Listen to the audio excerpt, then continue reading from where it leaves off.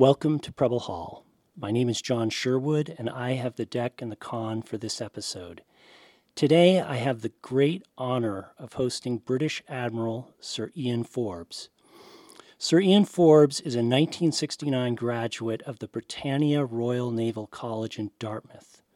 During his 38 years of service with the Royal Navy, Sir Ian has commanded at every level in the Royal Navy, including the carrier HMS Invincible, the UK Maritime Battle Group, and NATO's Supreme Command in Norfolk, Virginia.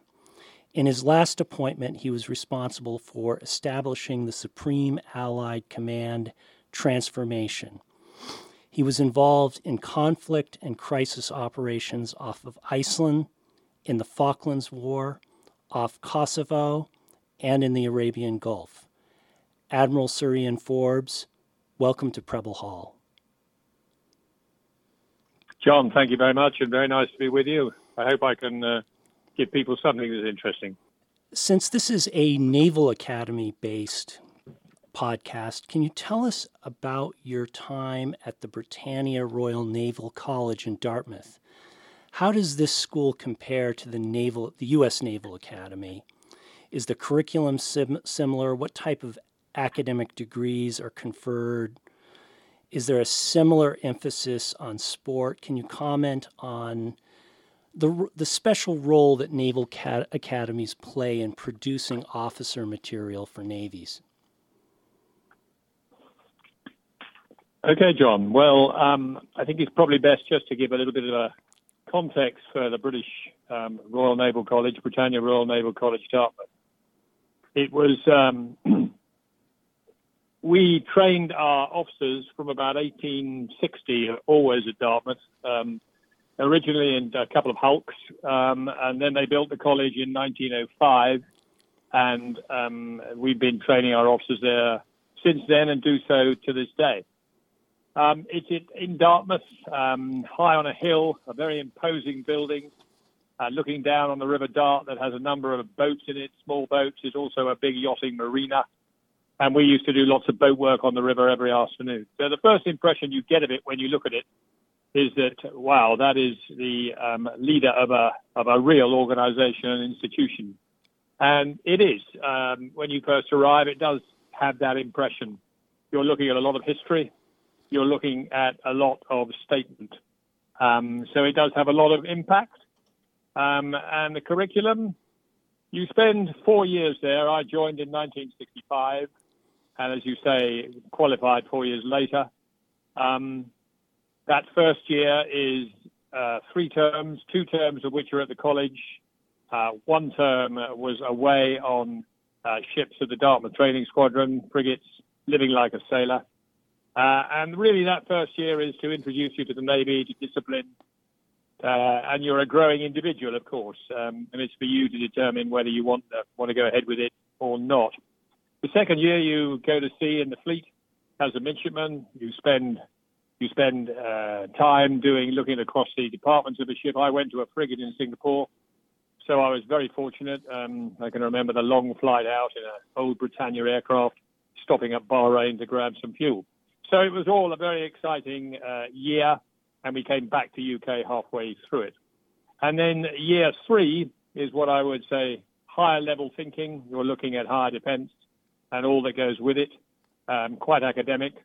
And then year 4, you leave the college for perhaps the last time and go out to all the institutions around the UK where the Navy is based or training or located. So you get a full 4-year exposure, at the end of which you come to the top of the hoist and you join the fleet. I would say that it's rigorous, fairly tough. You do a lot of boat work on the river every afternoon. They're turning you from someone rather wet behind the ears, excuse the pun, into someone who's going to step into the fleet as an officer, and there's a lot to that. You are exposed, I think, to all aspects of the Navy. I give you one slight amusing aspect. We used to do a course called the Junior Officers Air Course, where you all went to Yeovilton, and you went up in a jet, a double-seater. And, of course, you listened to all the ejection seat paraphernalia and fitted it and felt uncomfortable and didn't for 1 minute think you were going to have to use it. Well, we did have one chap in our year who used it and had to bail out and eject. I think he got over it. But I've never forgotten his name, and I don't think the rest of my year has either. His name was Oz Barwood, and he was an Australian, but he sticks in the memory for just that singularity. There was an emphasis on sport. I obviously ran teams into other colleges around the Dartmouth area, but the major emphasis in terms of outdoor activity was the river, where you had to do a series of tests of boat work on power craft, on sailing craft, on slightly larger craft, before you went out into the fleet. What's the model like, and how is it delivered? There's a rather famous book. It's long in the tooth now, called "We Joined the Navy" by John Winton, and I remember one piece in it where he says, they built this college so that when they excavate it about sort of in 10 centuries' time, they'll look at it and say, this must be where they trained their naval officers. And it's always stayed in the memory. I think the machine delivers, and it has delivered down the centuries, in our case, a lot of history. It's no frills, really. It knows exactly what it needs to do, and it does it. And once you get to the top of the tree, as I was very fortunate to do, you do look back and you do think, wow, how did I get here? And how did I have the skills to do this and that? And they're very varied in the Navy, as we all know. You can start at the beginning, a very sort of ephemeral stuff, and then by the end, you're dealing with politics and diplomacy and organizations like NATO, etc. And I think I reflect on that, and I reflect that the training is first rate, really, and it delivers what it needs to deliver. An individual who can go to a ship, can end up commanding a ship, understands how to fight a ship, and if he needs to, has the grit and determination to do it.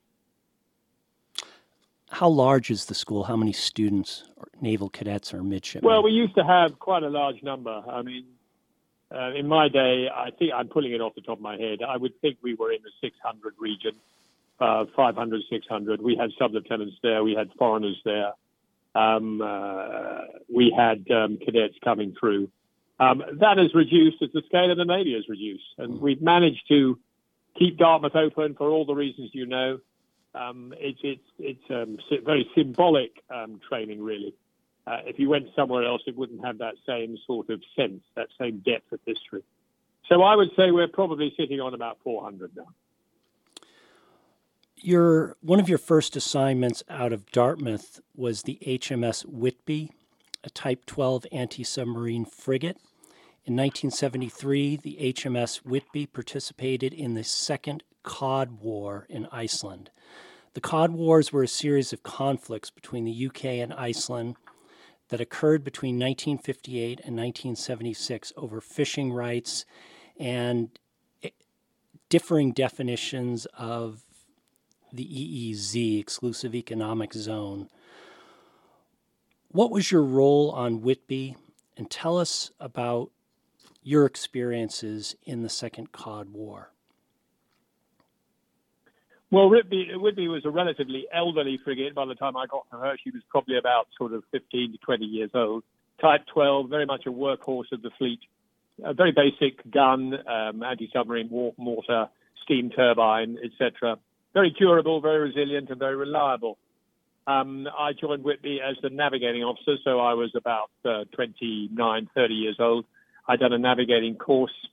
I'd had a previous 2 navigating jobs, in fact, one in America on the William H. Stanley, and I thoroughly enjoyed that, and the other on the Royal Yacht Britannia, where I was the N2 and did an awful lot of what I would call the astro work. But Whitby, I was a navigator. We had been running, I'd been the navigator for about 6 to 8 months by the time the Cod Wars came around for us, and we were dispatched up there.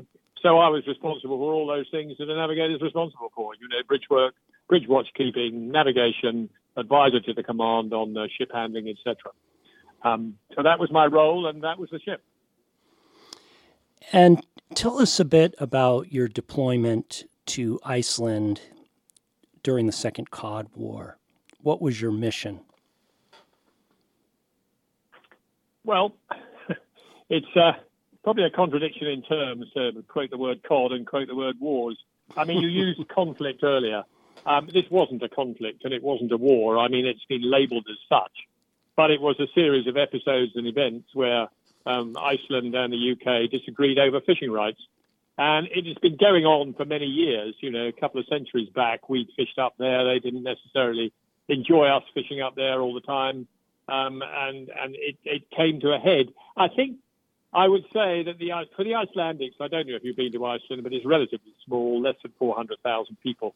And fishing is very much, the font of life. I mean, it's terribly important to them, to their economy, to their livelihood, to their future, to their environment.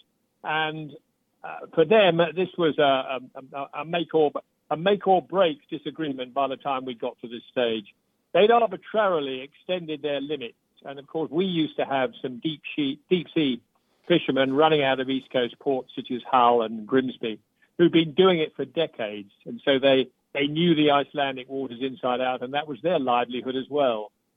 So, but we did have, I think, room for manoeuvre, and we showed it in all three Cod Wars. The quotes will tell you that the Icelandics won. Well, there was no winning or losing, but we certainly did give quite a lot on the various agreements that came out at the end. And I think that was largely because there was no alternative for the Icelandics, but there was alternatives for us. And so that's why we ended up. Now, the mission. On this particular occasion, and remember, the Icelandics have no military forces, no standing military forces. But they do have a very proficient Coast Guard for obvious reasons. They live in a inhospitable part of the world. They had about 4 or 5 patrol craft, very durable indeed, strengthened bows, strengthened hulls, quite high speed, a lot of acceleration, highly maneuverable, and they knew their business.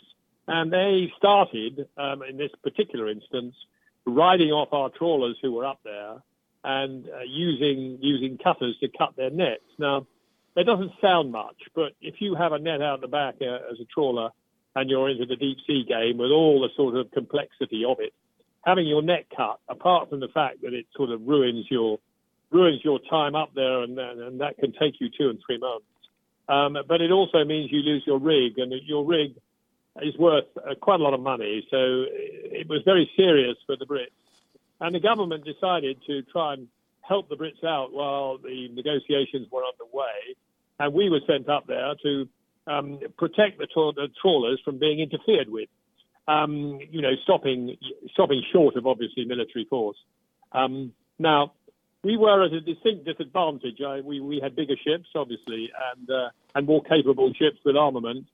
But the Coast Guard cutters were, as I said, highly maneuverable, strengthened, knew their business, and knew their ground. We, of course, had, I think, probably about 2 to 3 frigates at a time. It was quite a large sea area. We didn't have control of the trawlermen, and so keeping a tab on exactly where they were was quite difficult. Whereas the Iceland personnel were able to come out at fairly high speed, intercept a trawler or a trawler fleet, start cutting, and it was only then that we got the warning. And if we weren't fortuitously sort of co-located at that particular time, we were always going to be behind the curve, and we would go at 20, 24, 25 knots. All the steam turbine can give you to get there, to stop the cutting and ride the Coast Guard cutters off. They were very proficient at what they did. They were very proficient at going into very close quarter engagement with us without touching. That's 20 knots heading north or something to try and stop their cutters being effective. And you are feet apart, and they knew exactly what they were doing. We never got rammed. Ramming was off the agenda. But at a certain point, they would simply ease their way in, and we would have a collision. And during that collision, we would suffer more than they would. So we took a fair amount of damage.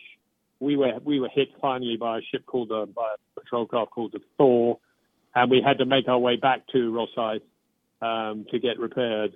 There was no use of military force at all.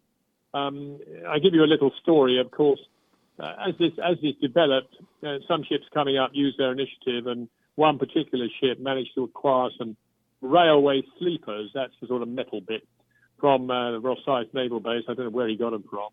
And under their own auspices, they had them fitted, so they were rather like a porcupine. And this certainly put some of the cutters off from attempting to get into a close quarter situation. But of course, it rather spooked the authorities when they heard about it. And we ended up with what I would call rather rudimentary rules of engagement. And I don't think any of us had dealt with rules of engagement at that particular time. This was very much still a navy that had operated across the globe, but rules of engagement was not something that was in our paper book. And so that was a newness. So it was a lively interchange. We took damage, and I think after about 6 to 8 weeks there was an agreement, and that was the end of it. And since then, of course, we withdrew from their deep sea, our offshore fishing areas where they had engagement. And the agreement ran something like that: they would continue to have a 200-mile zone, and we could fish in it, but only with their agreement. So their cause was felt to be juster within the international context. I have one other story which the experience is up there, and it's to do with ice. Our navies, I can't speak for the United States Navy, but certainly for the Royal Navy, doesn't historically do a lot of work in ice. I mean, we had Captain Cook years ago, but the current Navy tends to have operating areas that are away from ice-related parts. But up there, of course, you're very close to the ice edge. And I do remember coming on watch at about 4 o'clock in the morning once, and all was well. We were in a northern sector. It was cold, obviously, and I remember we couldn't open the bridge door. And there was nothing particularly untoward about that, but it was just quite surprising. So I managed to get hold of a torch, and bridges are very dark at night. Well, we lit up, and we saw that the entire bridge windows were absolutely covered with thick ice. And the other indicator was you could start to feel that the ship was, just a little bit wobbly. It wasn't riding the sea in exactly the right way. We got the door open, and we were absolutely covered with ice with head to foot. And of course, the ship's stability was starting to be affected. So we literally did, try hard to cross the sea. That was quite lively. And then start coming south to lower the temperature whilst getting the ship's company out of bed, arming them with lots of chipping hammers that we'd been given, and chipping away the ice, much as they must have done in, I don't know, the early 19th century. But what it says to you is, if you're going to an ice area, be very sure you know what you're doing. And of course, this came back to re-educate it a second time when we went down to the Falklands in 81, 82, because ice there was very much part of the environment. And I think that's probably it, John. So let's turn now to the Falklands War. You joined HMS Glamorgan, which is a destroyer, as the senior warfare officer and anti-air warfare officer in 1980. Before we get into the Falklands, can you tell us a bit about your ship and your specific role on it? Yeah. Glamorgan was a county-class guided missile destroyer. We built a class of these, probably around about 8 to 10 strong. They were a first-generation guided missile destroyer, and they had our first attempt at a missile system that could take aircraft out from attacking the ship. It was a complex system. The missiles were about the size of a London bus. It was a beam rider, if that makes any sense to anybody. And we had about 30-plus missiles stored going up the center of the ship. So that was the modus operandi. She was probably, I think, about 6,000 tons. We had about 350, 400, a Wessex helicopter on the back, a 4.5 gun, and she was also fitted with 4 Exocet, the ones that we used, which were surface-to-surface seaborne Exocet, unlike the air-launch ones that we subsequently encountered with the Argentinians. We had been out in the Gulf. The autumn before, and we'd been out there with Sandy Woodward when he was still learning his craft as an admiral. Unfortunately, we'd gone aground. We won't go into that too much detail, and we had to come back to get repaired because we were full of ammunition, and we couldn't find a dock that was prepared to take us. And we came back and repaired, and then after Christmas, of course, the Falklands sort of thing blew up, and we found ourselves fully engaged with it. But no, she was a good ship. We were very worked up. We'd done all the right things, having come out from that repair, and we found ourselves off Gibraltar in April of '82, and that's where it all began. On board, I was the anti-air warfare officer and the ops officer. We had a warfare team, qualified what we call principal warfare officers, is a year-long course that teaches you how to fight a modern warship. I'd done all that. I'd done a second course to qualify me in air defense and running the slug system, and also running the air war if needs be. I'd been on there, as I say, for about 6 months. Foreign captain in command, a senior command, with layers of commanders at the departmental head level. So a big and capable ship for us, and one with a command and control, a communications fit that allowed it to act as a flagship to an admiral if needs be. Why wasn't the Hermes, which was an aircraft carrier, the flagship, as opposed to your ship? Your ship was the flagship. In the U.S. Navy, it's usually the carrier that's the flagship. Yeah, it's a good question. We were deployed in the Gulf, as I say, just before the Christmas. And in the Gulf, we had the facilities to take Woodward. We didn't have a carrier available. We only had 2 of those, as you know. Or then at that stage, we only had a couple. So he did his business on us as a flagship. We had the kit, and of course, he got to know the team. When we came back or came out after the repair and went down to Gibraltar, he came and joined us in Gibraltar because it was a fleet arrangement, and we didn't have a carrier with us. They were back in the UK. So when this all blew up, it was immediately decided that we would head south with a group of destroyers and frigates. There were 6 of us. And then we would pause at Ascension Island, which would have constituted half the way, whilst the crisis sorted itself out and the politicians back in the UK and also in the US, Al Haig, etc., determined what to be done.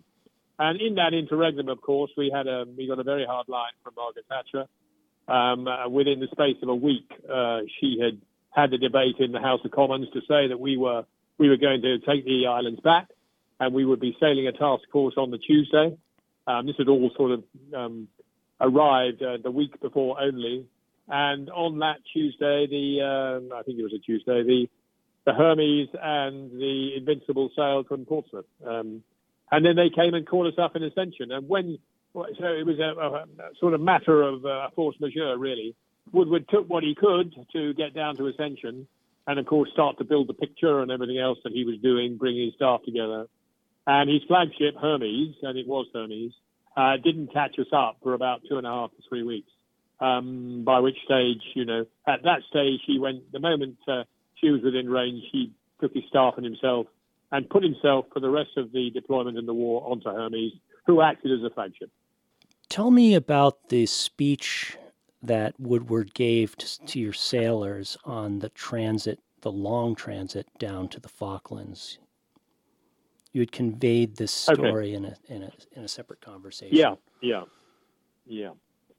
Well, one of the things I think I learned from it, and we all learned from it, was that if you are going to war and you're transitioning to war, for a very short period, it's human nature to think, oh well, it's not going to happen. And for a very short period, you think, oh, the peace process is going to be fine and we'll turn around and, we'll go back. But you need to, fairly shortly after that very short period, get your mind thinking about going to war and all that goes with it. And that hits different people subject to their different responsibilities. Now, as we were heading south, after the good Admiral had gone to Hermes, our captain asked him to come across and talk to our chief petty officers and petty officers and they were a good team, good bunch. to talk to them about, what might or might not happen. He came across and went to what we call senior rates mess deck where they live, and gave them an address. And he opened it with the lines. He was a very black and white man, Sandy Woodward. He didn't beat around the bush. He opened and said, well, I'm not going to say very much. All I would say is that we're heading south, and, you need to prepare yourselves for war because that's likely to happen. At which point he said, I'll pause for questions because, I really don't want to deviate from that way of thinking. Well, all the questions, understandably, were about when are we going round, turning round, when is the peace process going to complete, how long before we get home, etc. And they went on for, I suppose, because he took a group of them, one group, and said, stop, I don't need any more questions on these sort of lines because that for me is A, counterproductive, and B, it's the unknown. All I would say to you is that we are heading south. I would give you a 75-25 chance that we will go to war, looking at the situation as I'm seeing it now. So my advice to you is to prepare for war. Undoubtedly, if we do go to war, and I've told you it's a 75-25 chance, undoubtedly some of you maybe will get killed. So if you haven't got this cleared with your families, if you haven't written your wills, for instance, then I recommend you do so. There was a pause. You could almost hear all the chins dropping, and he said, any more questions? And there weren't. And we left. And as we left, we walked up the main passageway, and the captain and Sandy Woodward got on very well. I was just accompanying, really. And our captain turned to him with a sort of, ironical glint in his eye and said, well, Admiral, thank you very much for the morale booster. And, as you can imagine, it grew a smile from Sandy Woodward. Your ship arrived in the Falklands on 1 May, that same day while leading a naval gunfire group inshore. She was attacked by a group of Mirage and Skyhawk aircraft, Argentinian, which dropped 500-pound bombs, just missing the ship's stern. Tell us about that first day of combat. Was the ship prepared for an air attack that day? What naval gunfire targets did your ship strike? And can you discuss the differences between your 4.5-inch guns and our 5-inch guns?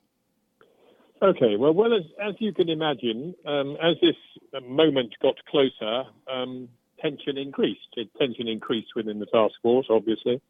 We'd gone through our drills. We thought we were ready. And the initial configuration of the group was that Woodward wanted to get a naval gunfire support in to start shelling Stanley, and not Stanley, the town, but Stanley Airfield as soon as possible, largely because we didn't want that to have access to the Argentinians again, because it would have given them a very good springboard towards the task group. So he sent 3 ships in, gun and naval gunfire support ships, 2 what we call Type 21s, and Glamorgan was leading the group, and we were sent in to Stanley, and so we detached. He kept the carriers back. He kept them deep. He always kept them deep because he'd learned a very big lesson in the Gulf and the American carrier. But he kept them deep with their escorts. He had one group of escorts out front at the front of the screen, and he also sent some helicopters down because we had some intelligence that there was a 209 submarine possibly off the entrance to somewhere in Stanley. So he sent some helos down with one ship, I think, which was what we call Mortar Mark 10 fitted. These were depth bombs that came out of a mortar, a projectile. The helicopters were fitted with them, and they went to an area of probability and started to hit it hard. I'm not sure we ever got any validation that there was anything there other than sniffs in the wind after the event. I mean, they were part of the Orbat, but if they had been there, they'd have had a very uncomfortable time. We got onto the gun line. Our targets would have been related to the airfield and the airport. And we were just about to sort of line up to do our opening salvos when we started getting indications of the first Argentine response. We'd sent some Harriers in also over Stanley to have a go at Stanley Airfield. And there was a number of contacts coming from the west, heading across the land. We obviously lost them over land. And 4 of them bounced us off the coast. They came out of nowhere. They had about, I suppose we were around about 3 miles, 4 miles off the coast. So they had a very quick run. And I believe there were 2 Mirage and 2 Skyhawks with 500-pounders, 2 apiece. Were we ready? You're never ready in the first engagement you have of your life, to be quite honest. Your ship is ready. You've done all the drills. You've done all the training. But then suddenly, I'll give you one small example. I mean, when you're peacetime, I'm sure you're the same in the United States Navy. If you want to fire any audience, you have to go through a clearance process, clear visual, clear blind, turret correct, command approved, That all takes time, and that's a sort of peacetime regulation. Well, here we were for the very first time. No one was going to go through that. We were just going to fire the weapons. And so that's quite a shift for us all to get used to. I think these bounced us. I mean, we were trying to sort of, lock on, get them into the system. We didn't get anything away other than a sea slug, but it was on a retreating target. So unless the slug was going a damn sight fast in Mirage, we were never going to get anywhere. We were very lucky. We had either side 500-pounders, just adjacent to the flight deck. It lifted us out of the water, and I had to say, I thought at the time, my God, that's going to be a lot of damage. Damage we just prepared, by the way. But we were all right. We settled, and that was fine. The other 221s, they had a weapon suite that was a little bit quicker than ours, and they managed to get away some arms against the incoming aircraft. I think our assessment was that they were as nervous as we were. Were we ready? Yeah, we thought we were, but you're not ready until it's happened to you. And they were the same because, they dropped their bombs, we were sitting ducks and they dropped their bombs and missed. So they either were too low, too high, or they got something wrong.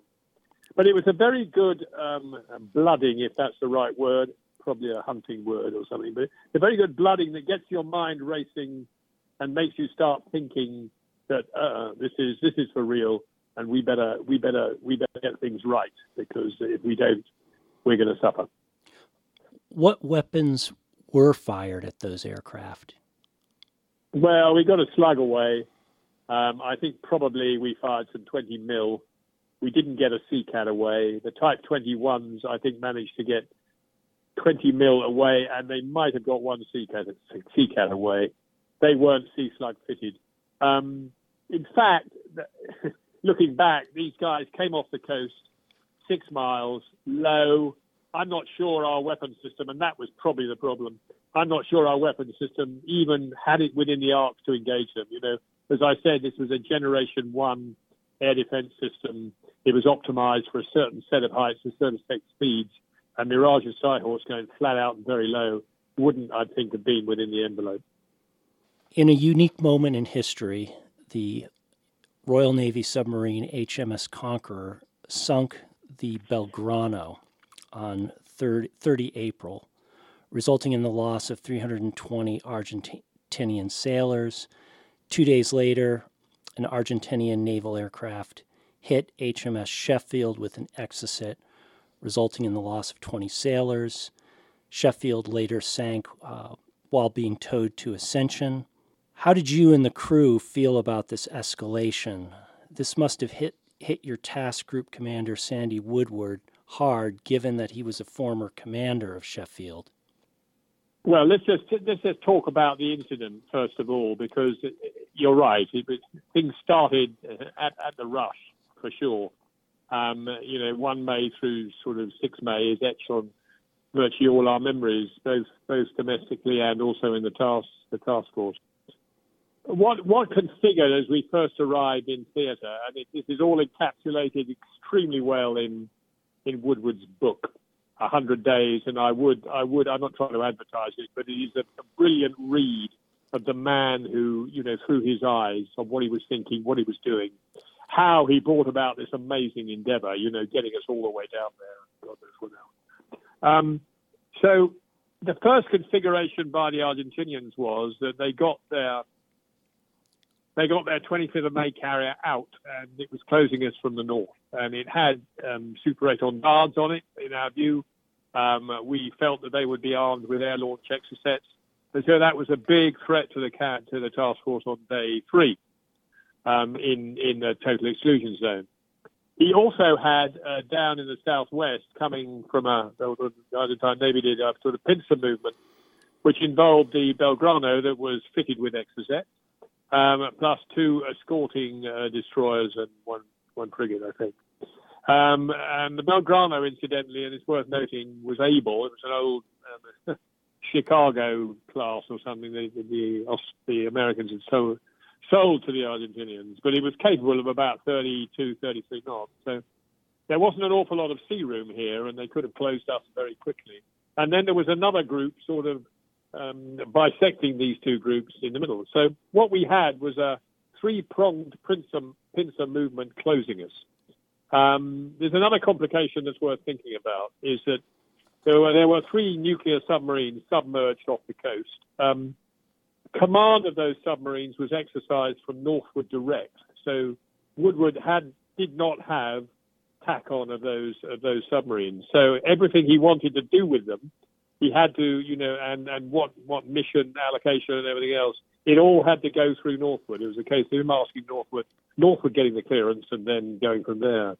So, he pretty much had his one arm tied behind his back in this particular instance. Now, if you compound all that and determine that, we lost track of the 25th of May, for one reason or another, the submarine that was on it lost it. We had another submarine down to the south on the Belgrano that was still in contact. And the unknown quantity was the 3rd group somewhere bisecting the middle. So if you read Sandy's book, you'll see that he knew that we were in trouble here. If they all came at us fast and discharged Exocets, as he had done in the Gulf, incidentally, then I think we could have found ourselves in a lot of difficulty. So he went back to northward very quickly and basically lay out the justification for sinking the Belgrano, because if we didn't stop one of them, we wouldn't be able to concentrate necessarily on the others. And also, we didn't know where the others were, even though we were flying hard to look for them. Reefer Brown was the captain of Conqueror. He was in the trail. It's all outlined in the book. 3 torpedoes were fired, and 1 hit the stem, 1 the stern. The other was ran underneath, I think, and they sank, and you saw the casualty numbers. So that was the Belgrano sequence. And what we didn't realize at the time was that after that particular sinking, the Argentine Navy went back to port and never reappeared again. So we had a stroke without realizing it, established a complete deterrence, and it was a great benefit to us very early on.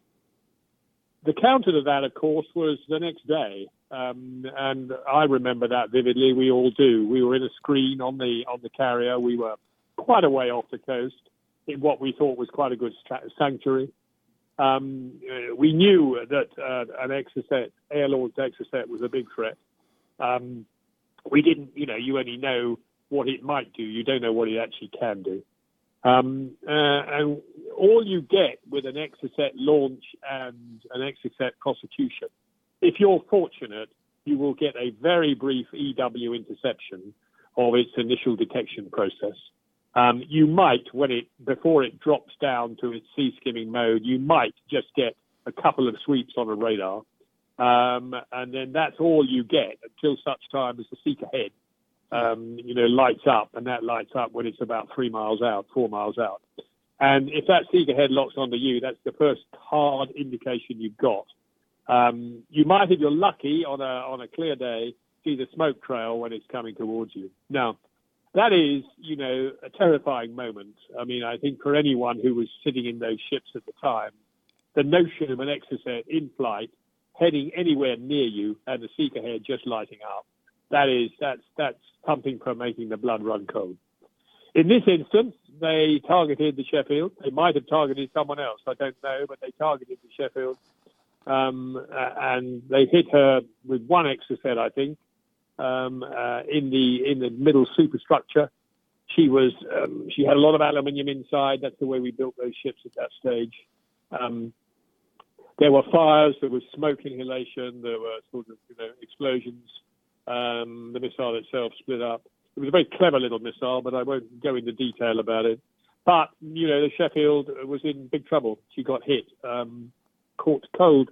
It was a very clear day, and I can remember someone on our bridge reporting smoke from the Sheffield. And I can remember saying back to our navigator, do you know what it is? And he said, well, I think it must be a torpedo. But we had little indications of agave radar. So we knew something other than that was going on. We couldn't validate it, so we flew a helicopter over, Woodward did, to see a large hole in the side with smoke billowing out of it. And it was quite clearly an Exocet, not a torpedo, which had been, one of the initial thoughts flying around. So that was the day of the Sheffield. Was this a great shock for Sandy Woodward? I think it probably was, but he was not the sort of man who shocked easy. He was a very cool-headed individual, analytical, known for being highly intelligent, not the most empathetic chap, and he wouldn't mind me saying that. He wasn't there to be empathetic. But I think he stayed on that night. He had a very clear idea about what was happening and what he was going to do and the repercussions.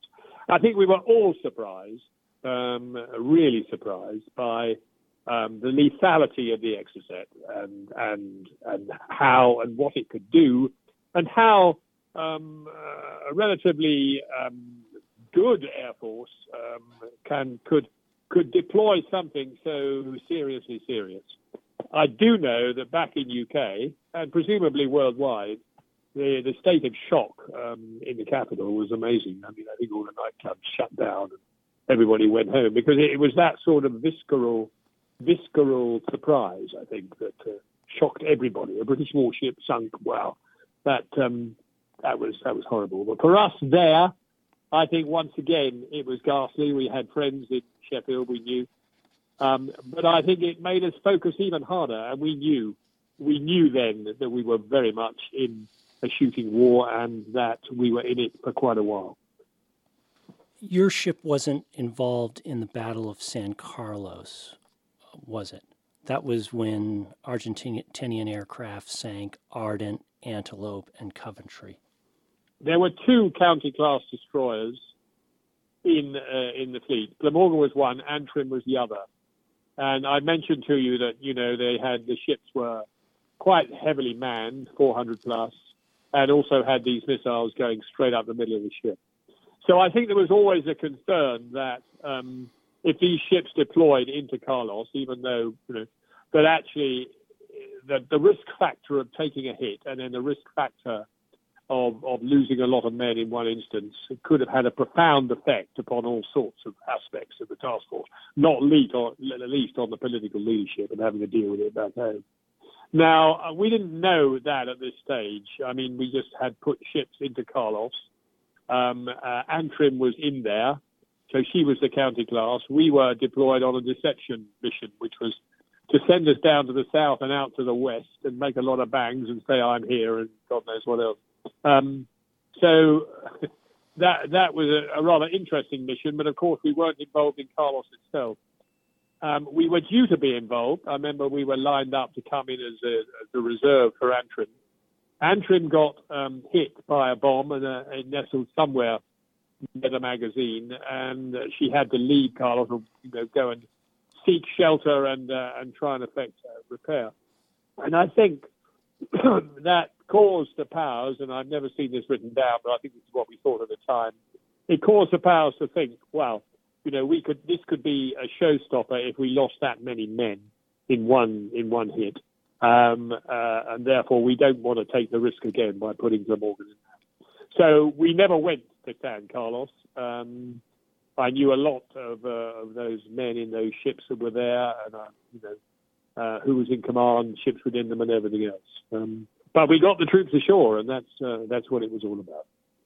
On the 12th of June, at the beginning of June, Glamorgan was detached to protect shipping in the towing, repair, and logistics area 200 miles away from the islands. Can you describe that area? Yeah. Woodward had located. We had 127 ships down there, and that's a lot of ships. They weren't all in San Carlos. They weren't all military. Some had been ships taken up from trade and used. One was the Queen Elizabeth, another one was the Canberra, huge cruise liners. And so he put them into an area called the trawler. You'll probably know the abbreviation for it. But it was basically to look after the merchant shipping. We'd been down there from day one, and Woodward decided, I think, that it was time to give us a layoff and send us out to the trawler so that we could recover a little bit and look after the merchant ships. So that's effectively what that task was. I think we did it for about a week, patrolling, making sure that there was no Argentine incursion or whatever. But it allowed us to come away from, we'd been in defence and action stations and defence watches for about however many weeks we'd eaten up, 6 to 7. And so therefore the opportunity to do that, have a decent bath and all that went with it, was invaluable. But that was the nature of the role and what we were doing there. So you returned to the islands on 11 June in support to support the Royal Marines fighting the Battle of Two Sisters. At 06:37 on 12 June 1982, Glamorgan was attacked with an Exocet missile fired from an improvised shore-based launcher. Can you walk us through that event? Well, I think one has to get, again, the context. We had been, as the troops, of course, by this stage, it's very much become a land campaign. They've yomped their way across from West Falklands to East, and now they're just approaching the final approaches to Stanley. There are large number of Argentinians in the mountains surrounding Stanley from the west, and then there's all their command and control and General Menendez and all his people and other elements of his army down in Stanley itself. So this was the final push to take those mountains, to take out those Argentinians and to move in on Stanley. And of course, one thing we haven't touched in all of this is that there were time constraints to achieving what we were going to achieve. And one of them was the advent of winter. We had to beat winter, if at all possible. Having to go through a winter down there in a state of sort of paralysis, akin to, say, Iraq and Ukraine at the moment, would not have been helpful. So there was a momentum behind it. So to support that effort, we had been putting ships in every night to south of Stanley to conduct naval gunfire support, to support the troops as they took ground, and we got very good at it, and the ships got good at it as well. We were brought back from the trawler and told to sharpen up our guns again and go in, and we went in that night. We had intelligence that there was a shore-based Exocet in there. That had been in place for 2 or 3 days, and we'd read ourselves back in. And we duly went in there. There was an arc that we stayed outside of, and we positioned ourselves off the shoreline and started conducting naval gunfire support. We'd done this many days before, many, many times, so it went very successfully. We started round about 9 at night, carried right the way through to about 6 in the morning. And we were supporting specifically the Marines who were trying to take Two Sisters and were halfway into the assault. We were aimed at helping them. We were on the coast. We'd come to the point where we had to withdraw because we used to try and get out from being so close to the coast, because a couple of weeks before, a few days before, there had been a dreadful accident with Sir Galahad. You'll probably know all about it. And ships in Fitzroy Bay, where they'd been in daylight with many army personnel still on them, and they were bombed by Argentine Mirage, and that was the largest loss of life in the war. So to avoid that, we as ships were told that we had to clear by such and such and get back to the safety and the air umbrella of the carrier. So we were in a fairly usual place where we'd been before. We were outside the arc, or so we thought. and we started conducting our gunfire support. And we reached the end of it, and we should have been away by, I can't remember the exact time, but we should have been away by, let's say, 5:45. The call from the Marines was, that they very much valued what we were doing, and we didn't have to stay to help them, but the command assessment was that was important, and the decision was made that we would therefore stay in that position, conduct our gunfire support, stay outside the Ark, and get back. And that's duly what we did. There was only one change to all of that we probably weren't aware of. In fact, I don't think many people were aware of it. But where the intelligence said that the Exocet wasn't actually, in our view, having done the reconstruction after the event, etc., actually where it was. It was in another position. And so the Ark itself had shifted just a little, even though we had tried to offset for that. So we were heading south. We had to clip the edge of the Ark because there was something there called kelp, a lot of kelp. It's a very, very thick seaweed, and you can't afford to put your ship through it because it'll chew up your umbrella, your propellers, and you won't be able to go any further.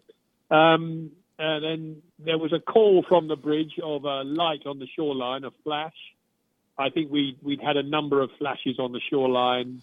That, this was just part and parcel of that. We thought it was probably small arms fire. We continued south, at which point the call came from the bridge that we had an incoming radar echo. They called it as Exocet straight away, and simultaneously with that, we got an EW hit in the ops room, which was a seek ahead. So this thing was very close.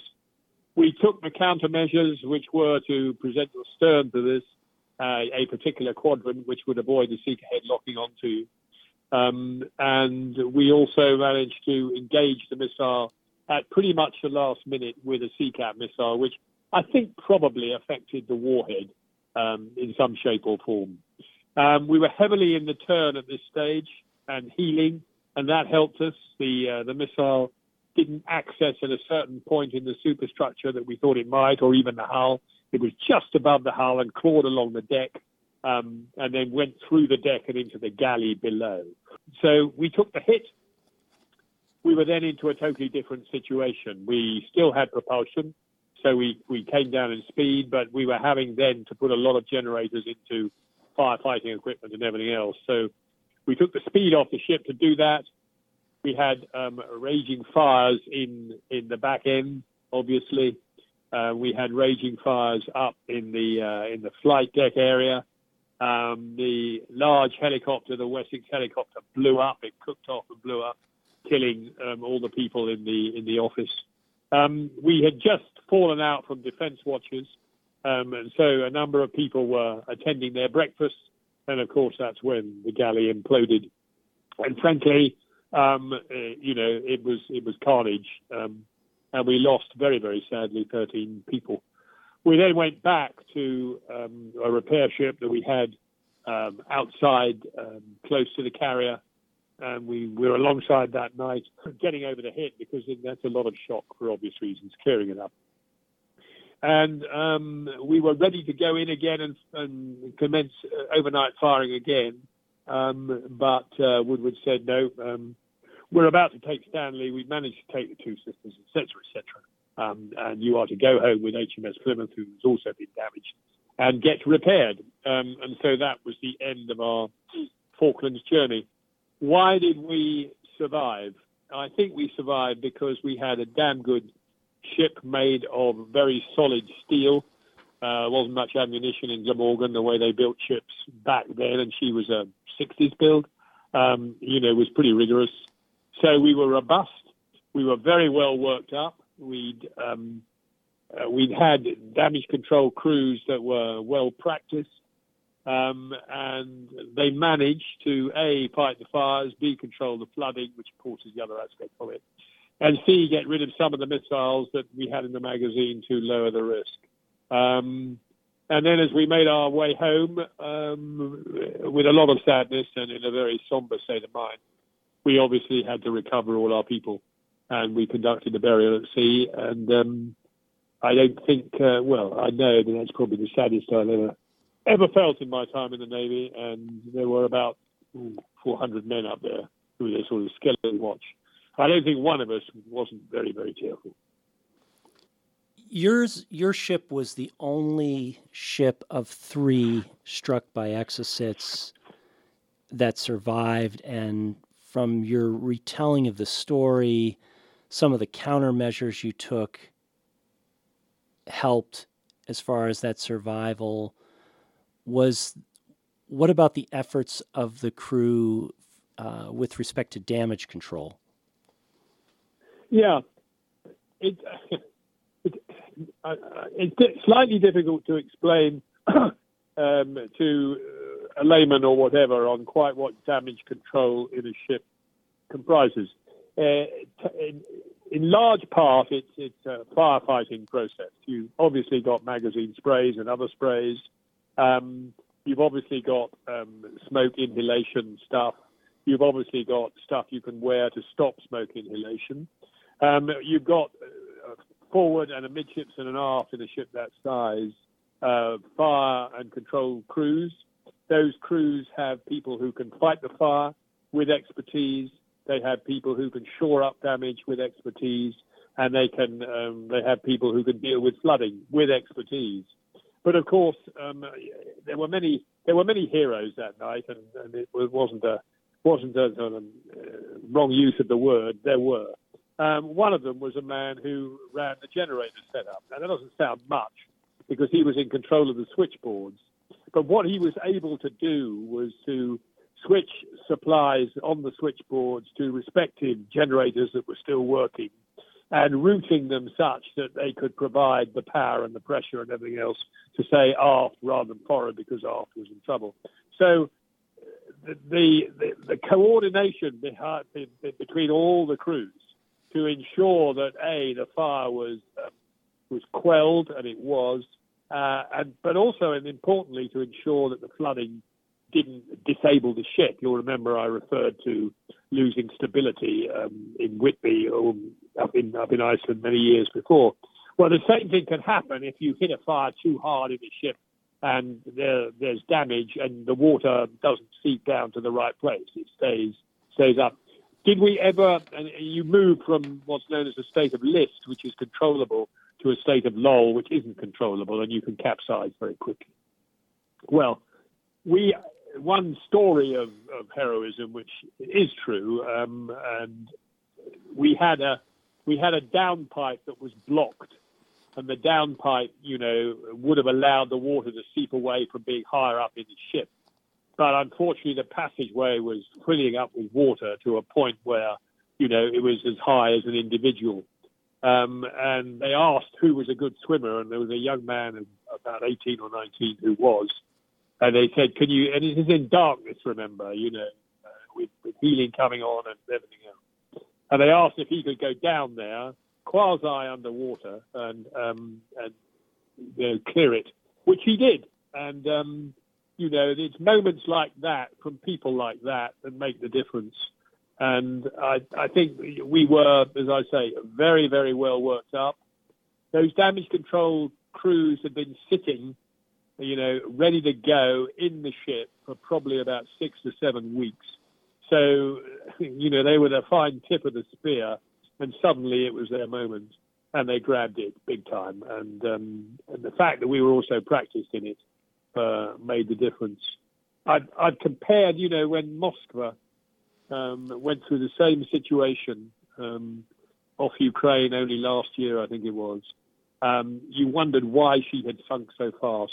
And someone asked me the question. I said, I'm sure it was their damage control just simply wasn't good enough to deal with the situation. And, of course, the other exocet hit that we haven't mentioned was an American ship, USS Stark, that you will remember.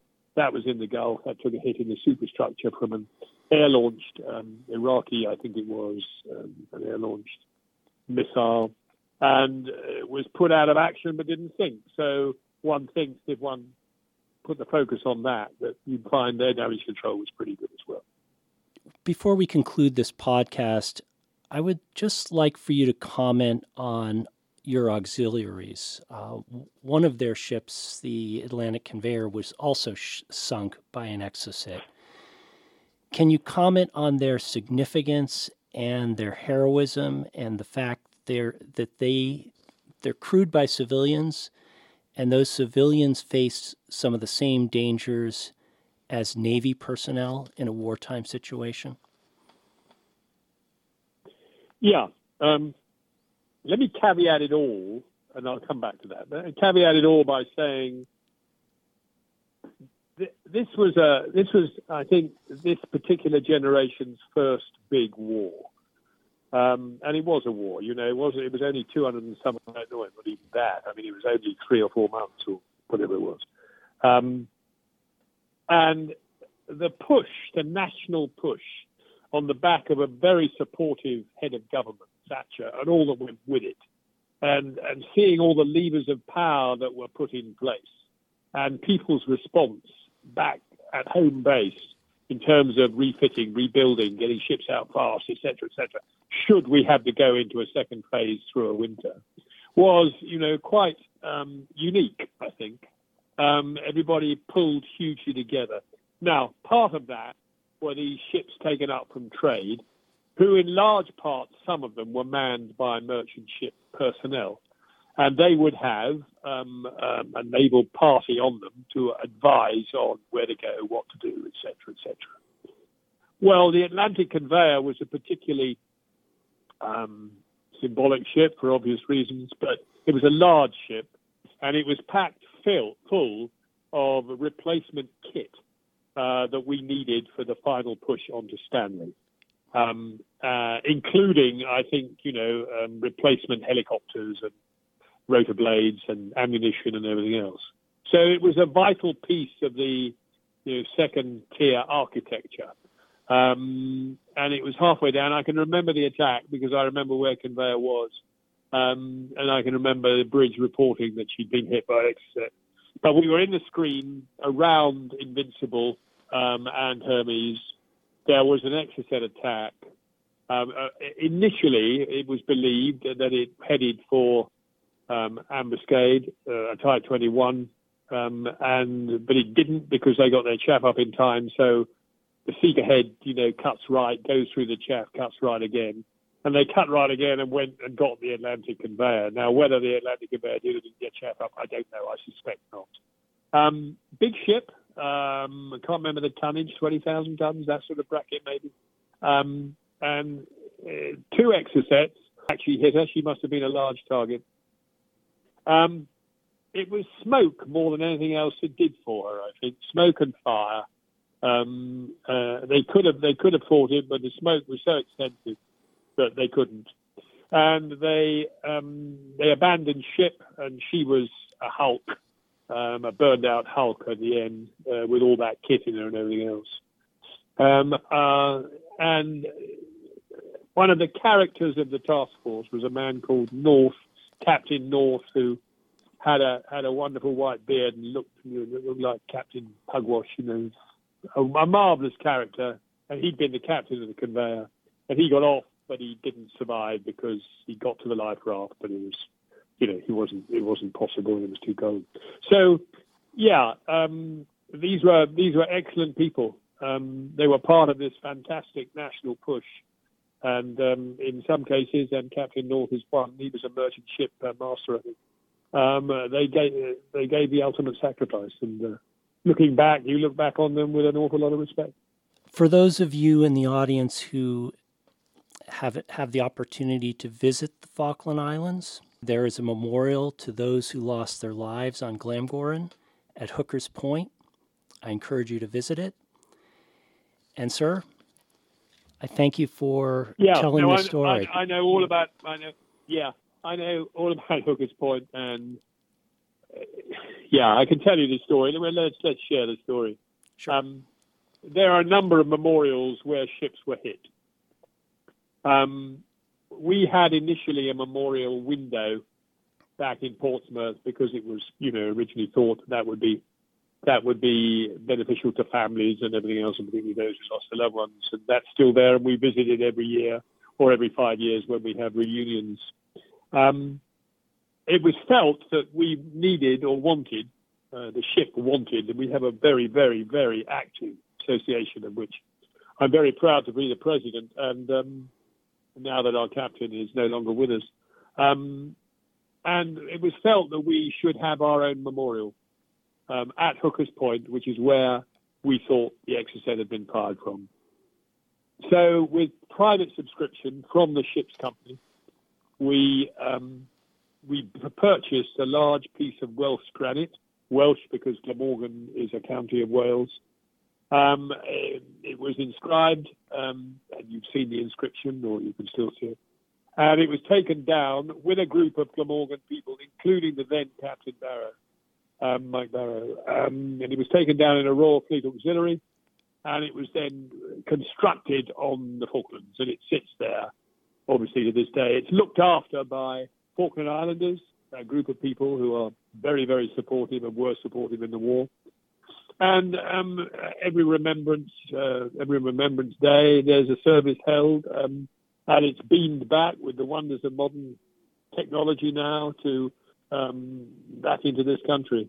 It is a very moving memorial, and I think it gives an awful lot of strength to Glamorgan families, and particularly Glamorgan families who lost their loved ones.